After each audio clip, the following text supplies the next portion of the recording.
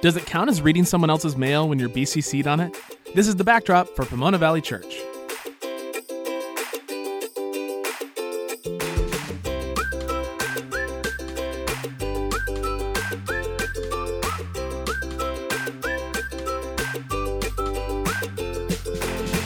Welcome back, brave souls. We are continuing our journey through the book of Revelation today with chapters 2 and 3, where John writes short letters to each of the 7 churches in the province of Asia to whom this whole book is ostensibly addressed. I say ostensibly because, as you will know if you've listened to the first episodes of this little series, which again I would suggest you do because the ideas and images kind of build on each other as we make our way through the book. But I say ostensibly because these 7 churches are really a stand-in for the whole church in Asia, and John would surely have meant for more than just these literal 7 churches to hear and act on this message that he has. This episode actually got long enough that I've decided to split it into 2 shorter episodes with introductory comments and the first 3 coastal cities in the first part, and then the last 4 cities in part 2. So let's start part 1 with some comments that will frame our discussion of these chapters from Revelation. The 7 letters begin with one to the church in Ephesus, the same church Paul was writing to in the book titled Ephesians. It was the largest city in the region, and then from there, it kind of goes in a geographical arch shape, going up the coast of what is now Western Turkey, and then circling back down south to the churches a bit on the inland side of things. It's a circuit one could travel if one were taking this book throughout the whole region, which is probably what happened. There is no evidence, and it's very unlikely that John intended for, say, just the church in Smyrna to read the letter that is addressed to Smyrna. These were intended to be read together by all the churches. Again, kind of like a BCC on an email. John's message to each church has some local color included, which we'll get to in due time here, but the message at its core is universal to all of them, and it's one we've already hit on in our 2 episodes so far.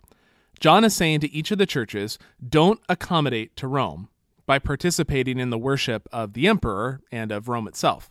That seems like the honorable and life-giving way, but in fact, that way lies shame and death when you peel back the surface and see the reality underneath.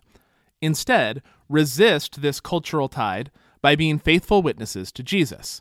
Because while that will likely lead to economic, social, and physical consequences for you, the truth is that a secure, eternal life with God will be the ultimate result.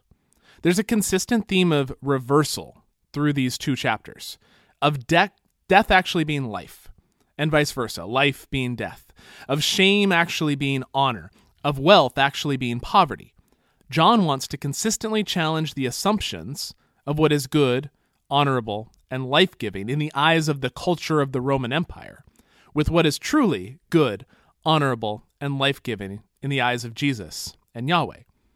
And this is why we read these letters too, because it's no different for us today. The idols of our culture, wealth, power, violence, social status, family, the things we look to for safety and security and to make us feel like it'll all be okay, they're really not too different from the idols of Rome. The ways of worshiping them might have changed, but the object of worship hasn't changed much at all. And John's message to us would be, in that light, the same as his message to the churches in these 2 chapters. A couple more thoughts to set the stage before we dive into the individual letters. First, all of these cities were, as we outlined in our intro episode, highly involved in worship of Rome and the emperor. They all had temples and shrines and worship practices that were intended to honor Rome and give thanks to Caesar for their prosperity. We will allude to some specifics as we go on here. But second, the letters are addressed to the angel of the church in such and such city. This is a little strange. There aren't really any parallels in other books or letters to compare this to. So scholars have all sorts of theories as to why John calls his addressee an angel of the church. Most likely, this is just an artful way of saying to the whole church in such and such a place, because clearly these messages were intended to be read by the people in each church, not by some angelic being or something. So it's not totally clear why John does it this way, but we also don't need to get too hung up on it either. It doesn't change the message that he's sending in any way.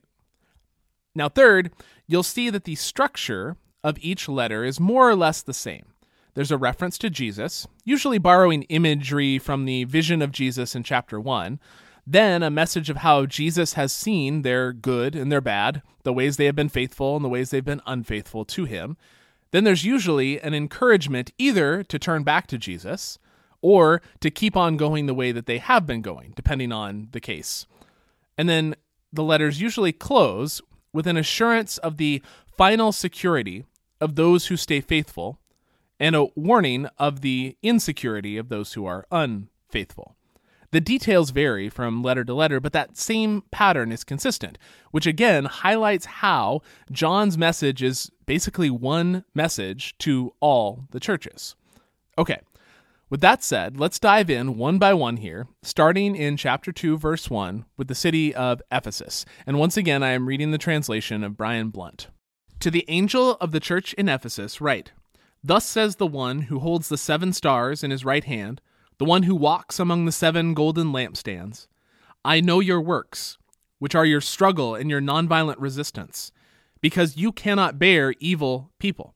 You tested the ones who call themselves apostles but are not, and you found them to be liars.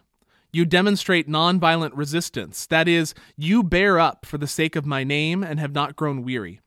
But I have against you that you have forsaken your first love. Therefore, remember how far you have fallen and repent and do your former works.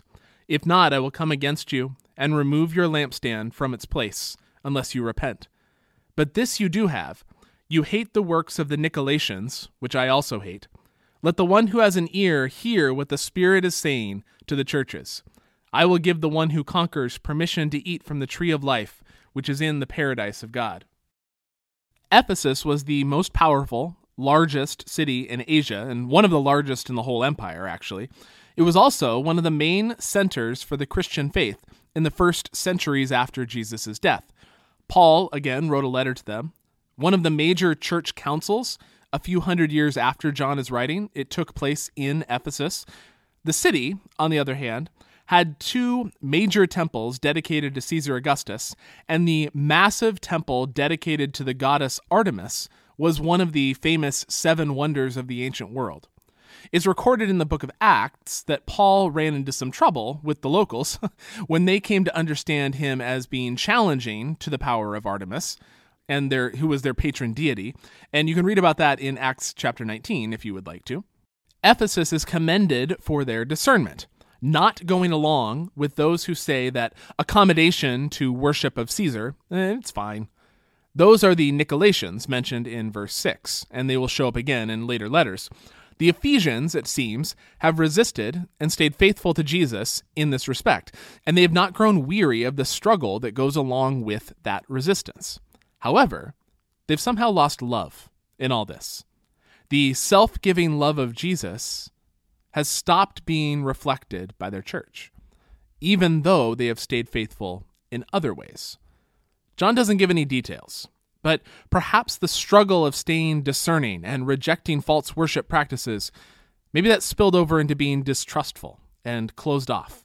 Perhaps they become an isolated, almost monastic group, separated from the culture, not just in the sense of not worshiping the idols of the culture, but also in the sense of not loving those whom Christ wants them to be a light to.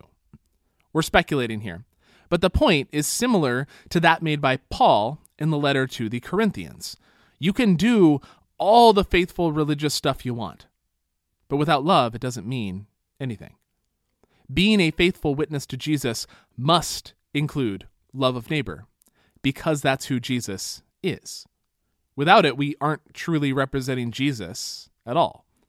John closes by emphasizing that eternal life will be there for the one who conquers. Conquer is, of course, a militaristic metaphor, but in Revelation, John uses conquer to mean being faithful to Jesus to the end. We conquer by overcoming the obstacles and distractions and opponents to following Jesus, continuing through all the way to the end. Now, one final troubling note on the letter to Ephesus. Jesus says that if they cannot restore their love, he will remove their lampstand. The lampstands, if you remember, represent the churches themselves, in the vision of chapter 1 with Jesus walking amongst the lampstands. Jesus is saying, if you persist in not loving your neighbor, then, as Paul says, all this will be meaningless, empty, nothing. Your church itself will cease to exist in any meaningful way. N.T. Wright notes in his Revelation for Everyone commentary that despite the prominence of Ephesus in the first centuries of the church, there is currently no Christian church in Ephesus. On now to Smyrna. To the angel of the church in Smyrna write, Thus says the first and the last, who was dead and lived. I know your persecution and your poverty, though you are rich, and the slander from those who call themselves Jews, but are not, but are a synagogue of Satan. Fear nothing that you are about to suffer. Indeed, the devil is about to throw some of you into prison so that you might be tested, and you will have persecution for 10 days. Be faithful unto death, and I will give you the crown of life. Let the one who has an ear hear what the Spirit is saying to the churches. The one who conquers will certainly not be harmed by the second death. This passage has a bit of an elephant in the room that we will spend some time on, but before we get to what has been used as a tool of oppression and violence by anti-Semites in the years since John wrote, let's clear out a few quicker things of note. Smyrna was a wealthy city, as was the case with most of these cities in this chapter of Revelation, and it was situated on some of the prime trade routes along the eastern Mediterranean coast. It was, in the distant past, at the time of John's writing, the birthplace of the poet Homer, who wrote the Iliad and the Odyssey. Smyrna built a temple to the Emperor Tiberius, his mother Livia, and the Roman Senate in 26 AD. And it's worth pausing on this for a second because it's a perfect example of something we talked about in the intro episode. The temple is dedicated, again, to the emperor, his mother, and the Roman Senate. When we talk about emperor worship and worship of Rome, it's important for us to remember that the people of the time did not necessarily think that these were gods in the sense that we might mean today, like an all-powerful spirit being sort of thing. No one thought the Roman Senate was an all-powerful spirit being. What they did think was that the Roman Senate was a benefactor for their community, on par with the gods, that they owed their wealth, prosperity, security, safety as much to the emperor, his mother, and the Roman Senate as they did to any all-powerful spirit beings. And so they treated them with the honor that a benefactor, on par with the gods, ought to be treated. I'm spending time on this idea over these first few episodes because this is the crucial point of contact for us today.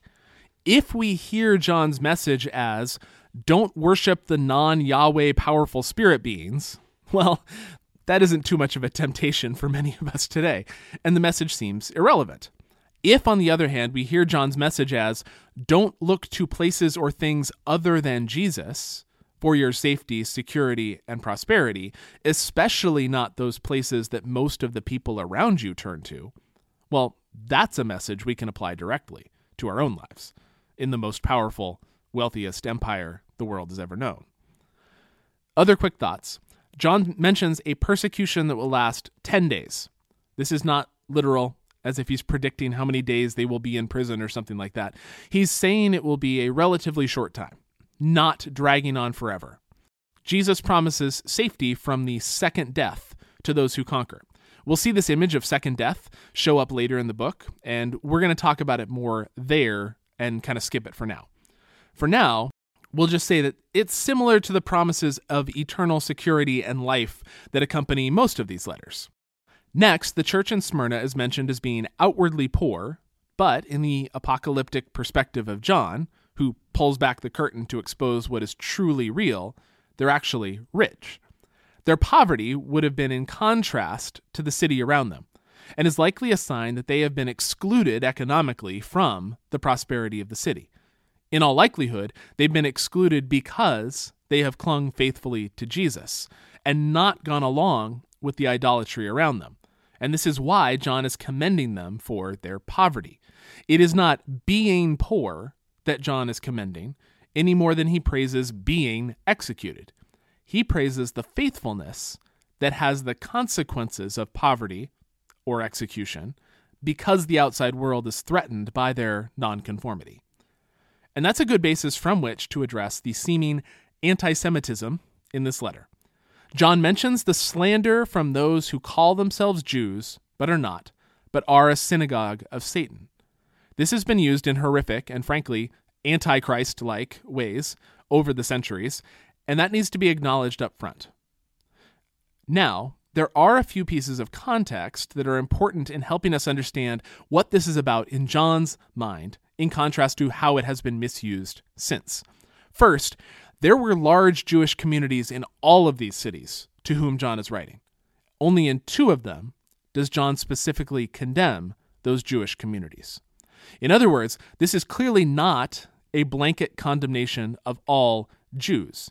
It's a particular condemnation of this community and the way it has treated the Christian community in Smyrna. Those who have used this as a blanket condemnation of all Jews are twisting the words of Scripture to support their violent, oppressive, racist ideas. And, well, John has some harsh words for people like that later on in this very book. Second, again, these were large Jewish communities that are very integrated into the life of the Roman Empire and of these cities. One scholar's estimate was that there were perhaps 60 million people in the whole of the Roman Empire at the time, and around 5 million, so almost 10%, were Jewish. Around 50,000 were Christian, so less than 1/10 of 1%. In terms of one of these cities, that would have translated into a Jewish population in the thousands or tens of thousands, and a Christian community of maybe a few dozen. Third, as we mentioned in the intro podcast, Judaism was an officially recognized religion in Rome, a faith of ancient enough roots that its adherents were officially exempt from worship of the local gods and goddesses and worship of the emperor. They would have been expected to show proper honor to Rome, of course, but they were allowed to stop short of participation in worship practices that would have violated their monotheism. Newer religions, however, did not have the same sort of protection. Now, at this time, the Roman government was not in the business of rooting out deviant religious practices and then punishing them. They weren't going door to door asking people to sign a statement of faith in the goddess Roma. However, if someone were denounced to them, they would investigate. Ben Witherington put it like this: the Roman justice system depended on informants, and almost anyone could be a snitch, or in Latin, a delatores.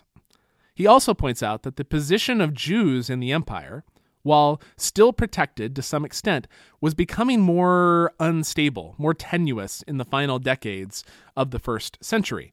This was due in large part to the fact that the Jews in Jerusalem had revolted against Roman rule and had to be violently repressed with the destruction of Jerusalem and the temple in AD 70. Rome, for some reason, wasn't feeling quite so benevolent towards this particular minority after that little incident. Putting this all together, in some cities, it seems to have been the case that the Jewish community had begun denouncing Christians as no longer Jews. To the Romans, the Christians would have looked like Jews, so far as they could see, or so far as they cared, but some Jews had started saying, nope, they are not with us. And this then forced the Romans to take action against this new deviant religion. John calls the Jews in Smyrna a synagogue of Satan. Satan means literally the accuser, and the figure of Satan functions in the Old Testament as an accuser of the people of God. Here, the synagogue of the Jews are accusing the people of God, the Christians of Smyrna, to the Romans. They are doing the work of Satan, literally, in that they are accusing the people of God, but also figuratively, in the sense of opposing the work of Yahweh in the people who are following Jesus. As Brian Blunt puts it, John is lashing out against one minority community, the Jews, that is trying to protect its religious turf by seeking approval and status from the powerful majority community at the expense of another minority group. In other words, what is happening in the first century, what John is writing against, is a relatively large and stable group, some Jews, using the levers of state power and violence to go after a far more vulnerable, marginalized group, the Christians. When later people have used these same words to do that very same thing, use the levers of state power and violence to go after vulnerable, marginalized groups of Jews, they are engaging in the very work that John calls the work of Satan here. So to sum up, while these words have been used as tools of violence against Jews over the past 2 millennia, doing so is actually to do the very thing John condemns in this letter to Smyrna. I know that was a little on the long side, but it's a really important thing to talk through in some detail. I hope that you found it so as well. Now, moving on up the coast to the city of Pergamum. To the angel of the church in Pergamum, write, "Thus says the one who has the sharp two-edged sword. I know where you live, where the throne of Satan is. Yet you hold fast to my name, and you did not deny my faith in the days of Antipas, my faithful witness, who was executed among you, where Satan lives. But I have a few things against you. You have some there who hold to the teaching of Balaam, who taught Balak to throw a stumbling block before the people of Israel, so they would eat meat sacrificed to idols and commit the sexual offense of prostitution. Thus you also have some who hold to the teaching of the Nicolaitans as well. Repent, therefore. If not, I will come against you soon and wage war against them with the sword of my mouth. Let the one who has an ear hear what the Spirit is saying to the churches. To the one who conquers, I will give some of the hidden manna, and I will give that one a white stone, and on the stone is written a new name that no one knows except the one who receives it." Now Satan shows up again in this letter. Likely this is due to the fact that the seat of the Roman administration for this region was located in Pergamum.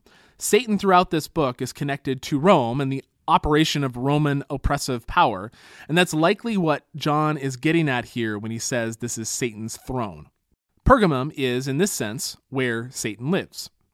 John's warning includes a reference to Numbers, the book of Numbers in the Old Testament, chapters 22 to 24, and it's a story of a prophet named Balaam. There was not an actual person in Pergamum named Balaam, just as there won't be a person named Jezebel in the next letter. John is referring back to a point in Israel's history when a false prophet led the people astray into idolatry. And John is saying, in effect, that's happening again here. Just as the people back then went after foreign gods because of Balaam, now this prophet in Pergamum is saying that it's okay to go after foreign gods. The specific offense mentioned is eating meat sacrificed to idols. Ben Witherington says that the word here means specifically meat eaten in the presence of an idol to which it had been sacrificed. So as a part of the worship practices themselves. This is in contrast to what Paul is referring to when he says it's okay to eat meat sacrificed to idols in 1 Corinthians. Paul is talking about meat that after the ceremony is left over and sold in the marketplace. John in Revelation is talking about participating in the ceremony itself. That's why Paul says, it's fine, but if it's causing your sibling to stumble, maybe don't do it, while John writes an entire bizarre book condemning the practice. But wait, you might say, there's another offense mentioned here, engaging in prostitution and sexual immorality. If you listen to our intro episode, though, you know that in Revelation, sex is not about sex. Adultery and prostitution are consistent images the Old Testament prophets use to describe worshiping gods other than Yahweh. And John is surely using that image in the same way here. The people are being unfaithful to Jesus, like someone going to a prostitute is being unfaithful to their spouse. One final note on this letter, John promises to give the one who resists the false prophecies of Balaam a white stone. Some scholars have connected this with the practice in certain parts of the Roman Empire to use white stones as sort of admission tickets to banquets, a way of showing that you had in fact been invited to the party. If that's the case, John would be saying, in effect, the Christians who persevere will have a glorious banquet with Jesus waiting for them. By losing out on these idolatrous banquets now, they will have a heavenly banquet waiting for them later. And that's as good a place as any to pause our walk through the province of Asia. We will have part 2 up in a couple of days, and I hope you will join me for that as well as we look through the final 4 letters in these chapters. Until then, bye.